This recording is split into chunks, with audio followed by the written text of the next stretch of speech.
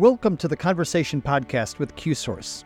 Today, Qsource QI Advisor Cathy Wray has a lengthy discussion with Tina Hoffman from Franciscan Health about the rates of suicide in Indiana, how to find help for yourself and your loved ones, and how local communities can be proactive helping individuals address suicide.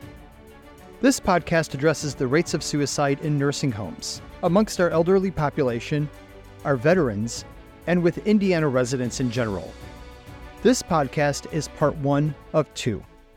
Okay, well, Qsource wants to welcome Tina as our subject matter expert today as we dive into the conversation around some heavy material, right? We're going to talk today about some suicide rates in Indiana. We're going to talk about strategies for community members to take action. And then you're going to teach us, Tina, I think some skills possibly on how to ask, how to have those hard, critical conversations with folks that are in distress in our community coalitions across Indiana. And Tina, I know your background brings forth a lot of expertise. You've been in trainings for how long? You've been teaching for years, right? Yeah, over 10 years now, I have been in some form of teaching mental health and suicide prevention curriculum. Yes, and as I was doing some research this morning, it was nice to read that Indiana has had a slight decline. If we go back in time from 21 to 22, I did account for some Indiana Department of Health statistics that were very interesting. And I know that you're on the prevention side. And so today's conversation is really going to be around what's happening currently and some of prevention strategies that we can focus on. So I will turn it over to you, and we'll have a conversation and get this started. Well, thank you. Thank you for having me. Thank you for Qsource hosting us. The one thing that I always like to talk with when we start this is that if someone is listening to us and they're hurting and they're worried about themselves or they're worried about someone else, please take a minute and call 988. 988 can be if you are in crisis or if you're having thoughts of suicide, or if you're worried about someone, please take a moment. It does not mean that you will automatically be sent to a hospital. It doesn't mean that the police will come to your house. It means that there's somebody on that phone for you, just you, to have conversation, whether you're worried about yourself or worried about someone. They will help guide you through a conversation, and they're open 24/7. We have 4 magnificent offices here in the state of Indiana for our Hoosiers to help. If you are upset, if you feel like you need this, please reach out to our 988 centers. You can also go online. If you're someone that maybe doesn't want to talk, but you are comfortable texting with someone on a computer or your phone, you can also text 988. So I always like to start with our resources of that because this can be very difficult for some people. I also like to talk about that suicide prevention at the core is giving hope. This is hard, but we also talk about it in a way where we could be giving hope to people, and maybe that makes it a little bit more palatable for some, that it's not as difficult and overwhelming. If at the core we just focus on how we're giving hope. Very good. Love that. When I dove into some of the strategies that you and I have talked about in the past, 988 is a huge resource Indiana has implemented. I know you'll talk about that more later, but good point. Thank you for that. Absolutely. Let's get started. Let's talk about why we're here. The numbers are not great still.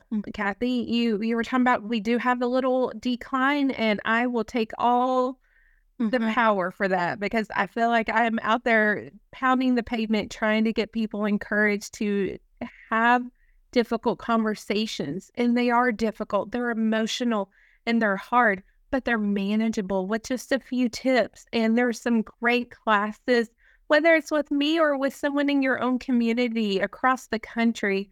You can find someone that is hosting a suicide prevention class. I noticed in 2022, we talk about specific age groups, and at Qsource, as you know, focused on Medicare beneficiaries and the 65 and older population. And I did notice that the rates for unintentional deaths in their age range of 65 to 74 was at 108 deaths, which is at 15.72%, which is a slight decline. But when we talk about specifically the rates of suicide in ages of 65 and 74, basically I found the research to indicate that was in mainly white males at 27.54%, which is an increase. We often wonder if COVID had precipitated some of those. We know social isolation had precipitated some of those, but I know that there's a portion of that are veterans, and you do service and educate the veterans in our communities as well. But that was just some recent data that I had found on the Indiana Department of Health website. Go ahead and share what you have. Absolutely. And I definitely we can talk about veteran suicide, how it is increasing.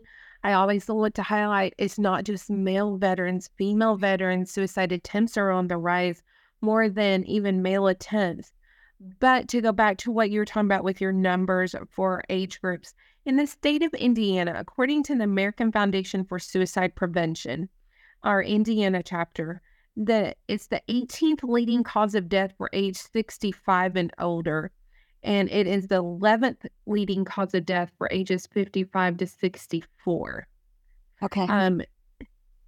So this is definitely hitting our population a little bit harder for our older people.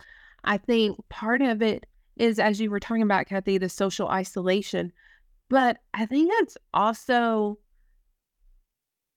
it's a time where you're retiring, right? It's a change in your life, and humans are not change masters. You're in a time where maybe you have empty house syndrome, and so our kids are gone to college, or maybe they're in their first jobs or married and moved away. I'm an only child, right? And so my mama lives in Arkansas, and so imagine her transition when I'm married and moved away. So you think about that age group where we have kids marrying or going to college, so your empty house. You may be leaving your job where you knew who you were, you had your title, you had a different purpose. Your financial security changes at that age, right? Think about if you are starting to retire and we worry if we don't have enough money to retire, if we haven't saved, if Social Security isn't going to be there. At that age group, we're also more prevalent for health conditions. And so think about the health conditions, the symptoms and the signs were creeping up on us in our 40s and 50s, but they come to a real head for many thousands of people in their 60s. It's not cheap to be sick anymore. And so the cost that is associated with that, and on top of it, just the entire transition of life is very difficult for some people at that age. And so I don't think we value or put enough value in how difficult it is to transition in that stage period in your 60s. Wow, those are great points. Those are great points. Thank you. I've been really thinking about this and working on it, but we talk about change masters.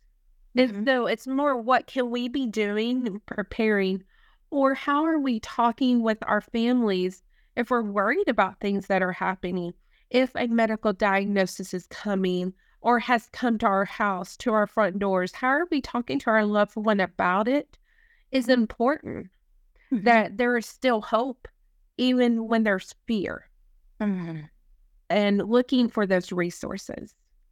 One of the things I also like to highlight is our men that are dying in their 60s by suicide die at a higher rate because of the means that they choose, which is typically firearm.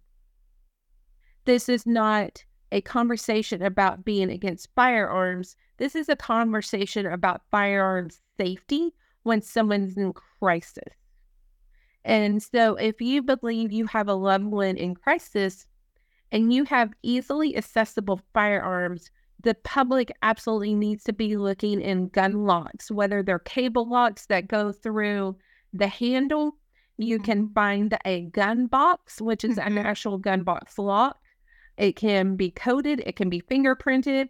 If you just simply need to take your firearm apart have the ammo away from the firearm, pull the pin out, make it as challenging as possible for someone in a time of crisis to get to a lethal means. Mm-hmm. And I think that's important to remember when we talk about, when you bring up the chronic health conditions and how dementia starts to play a role in our cognitive abilities. And the family may think that mom and dad are still okay, but day-to-day memory loss, poor safety skills, like you mentioned, irritability, anxiety, behaviors start to fester. And keeping a firearm in the house, if they were an active, let's say they were an active firearm user because of their hobbies or whatever that looks like, starting to look at, like you said, safety in the home and getting those things out of reach and understanding that their ability to reason and use safety may not be the same as what they had prior. I'm going to hit on our veteran population in this age group as well, because we have a lot of veterans in this age group that are aging and are fighting some invisible battles we haven't seen. I talk to a lot of nurses in hospice care that are helping support our veterans through their medical struggles. And a lot of them have access to weapons and maybe fighting something like starting of dementia or Alzheimer's, and also having this invisible PTSD. Mm-hmm. And so having this access to weapons and firearms and making sure we're keeping them safe even when it's very difficult. Mm-hmm. And this might be a family conversation. It's very hard when it's you and your loved one, but maybe it needs to be a family conversation of, okay, we can allow 2 firearms to stay in the home in a safe manner, but maybe the rest need to leave the house. And I also like to talk about the fact that I know we are focusing on our Medicare populations, but our Medicare populations are also second and third generational parenting. And so I need firearms to be locked up away from our kids going through mental health crisis as well. In Marion County alone here in Indiana, we have seen such an uptick in youth violence of unintentional death by firearms. And so there's multitude of reasons for this firearm safety. That's a very good point. We do have a lot of grandparents raising grandchildren these days. I haven't really talked much about death in females. The means of death in females age 50 and above are typically not with firearm.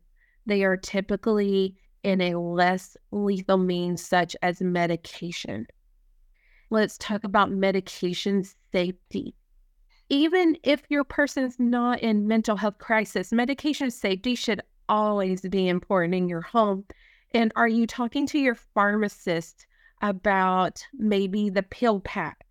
Are you talking about the pill boxes where we are limiting how many medications that need to be taken in a combination, if they're opioids, if they are medicines to help you relax and sleep at night? Are we making sure that the means are only in that moment and not having accessibility to the full bottles? Mm-hmm. We're not trying to babysit people. We're not trying to diminish their value into their life. It's more that sometimes we as maybe caregivers or children or just loved ones have to take an extra step in the moment when there's impaired problem solving that may be happening. Because at the core, when someone is thinking about ending their life, right, which is suicide is impaired problem solving. We have to work a little bit harder to help minimize what can be accessed in time of crisis. Very good. So medication management, medication safety is always important. Well, we just focused and came up with a resource on medication management here at Qsource, and I'm glad you brought that up. It's been identified in many areas of safety across our community coalitions. When I had a meeting with the faith community nurses, it was identified that they're doing a majority of their education around medication safety. They walk into the home and they find mom and dad are using the same pill box, or they qualify for medications through the mail, which are great. However, when the order changes and the doctor decides to discontinue that depression pill or the anxiety pill or the pain pill, getting that mail to stop, getting that script to that process is not easy, put it that way. So faith community nurses brought in a whole nother piece to mental health and medication management. They're walking into some dangerous situations in the homes. Do you utilize or do you partner with the faith community nurses? Absolutely. Our faith community nurses are a trusted resource. Yes. A lot of times I work in the hospital, or I work in a building associated with the hospital, and that has a bad rap for some people. So even though I feel like I would be a great resource, I don't know that person and they don't know me. We haven't built that trusted relationship, but people trust people in their church. Their faith community nurses talk to them. They know their families. They know children and grandchildren. They've probably grown up with them together. And there were also that resource, right, that we used to call and go, oh, little Bobby is running a temperature tonight and his brother had it. And so now we, maybe they're aging parents, the little Bobby's calling going, Mom is really sick, or I'm really worried. Can you come visit Miss Jan? Mm-hmm. And so Miss Jan may come over and visit as a faith community nurse. So she has the medical background and she has the connection and the relationship, and it's a trusted source to guide them to whatever care that is needed to be.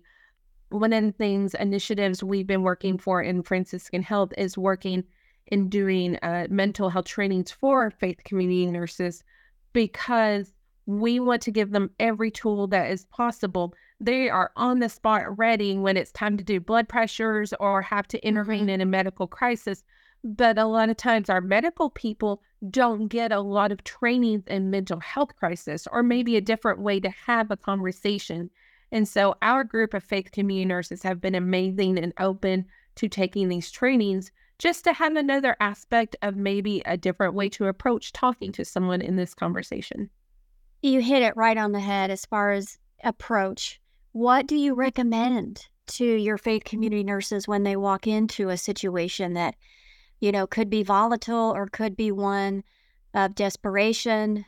Do you have particular strategies that you teach for the community when they walk into something like that, or if we come across that in the community? Absolutely. It doesn't matter who you are. It doesn't matter your job or your state. If you are about to walk into a house where you are unsafe or someone is in immediate danger, you will always need to call 911. This is not where you walk in the house and try to talk a gun out of someone's hand like the movies. We will always call 911 for extra help. You can text 911, you can call 911, you can have a friend giving all the details.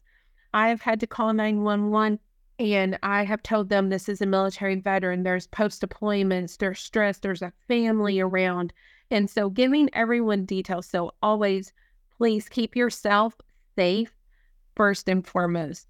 But if you're willing to talk to someone that you know is having a mental health crisis, the first thing I always recommend is just stay calm.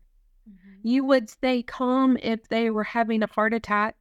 You would be reactive, and a nurse would be reactive. Our first responders are reactive. So it's the same. We just have to be calm, because this is about their situation and not how we feel about their situation. Empathy goes a long ways. Understanding that whatever has put them at their point of having a mental health crisis is valuable, because it's still their mental health crisis. Mm-hmm. Some of us can pour and take on all this trauma and all these events and keep walking, and some people can't, and that's okay. We just need to have empathy for the people that may be or wherever they are in their life. Mm-hmm. The first thing I always recommend is, how are you asking the question about suicide? When you notice that maybe there's changes in behavior, if they're not sleeping, if they are trying to collect more painkillers or sleeping pills or a collection together, if the firearms are more noticeable around and easily accessible now, things that maybe make you go, and your spider senses start to tingle. Mm-hmm. And so maybe you need to ask, hey, I have noticed this has happened and I'm worried this is happening. I want to ask you something difficult. I want to know, have you been thinking about suicide? Mm-hmm. And it sounds simple. It's hard. It's hard. I do it now and it's still very difficult. But we need to know if someone's having a bad day, or we need to know if someone's thinking about death. Mm-hmm. Having a bad day is me going to the Dairy Queen for a blizzard. Somebody thinking about death means I'm probably going to have a very difficult conversation with them. That doesn't mean someone automatically goes to the emergency room. That just means we're going to sit down. There's going to be some tears shed. There's going to be some thoughts. And we're going to have a difficult conversation. But asking about suicide clearly so we both have understood we are talking about life or death. And have you heard the myth that I don't want to ask because I'm planting the seed that they're going to follow through with that? And technically that's not right, right? Right. So the stigma around saying, oh, if I ask them about it, they're going to start thinking about it. People are either thinking about suicide or they're not. They're not going to go, that's a great idea. Right. I use a very outlandish example when I'm in classes. I have yet to ever have somebody say, you know what, would you like to start doing cocaine today? And people be like, that's a great idea. No one's going to be like, I had thought about suicide, but now that you have put it there, I should think about it. Mm-hmm. And we need to ask about suicide because we need to both agree that we are talking about someone's life. Mm-hmm. And how you also talk about suicide matters. We're not going to degrade them and say it's stupid or it's bad choices, because in the end, we want to show them support. Not support for the act of suicide, but that they're having support. Because if you get shut down from someone saying, oh, you're just doing something stupid thinking about that, they're not going to want to continue this conversation. We're not going to focus on the act of suicide. We're going to focus on the act of their story, because their story is what matters. Mm-hmm. Thank you for listening to this podcast. If you or someone you know struggles with suicide, please contact 988 for assistance. For additional information, please visit the Qsource website at www.qsource.org.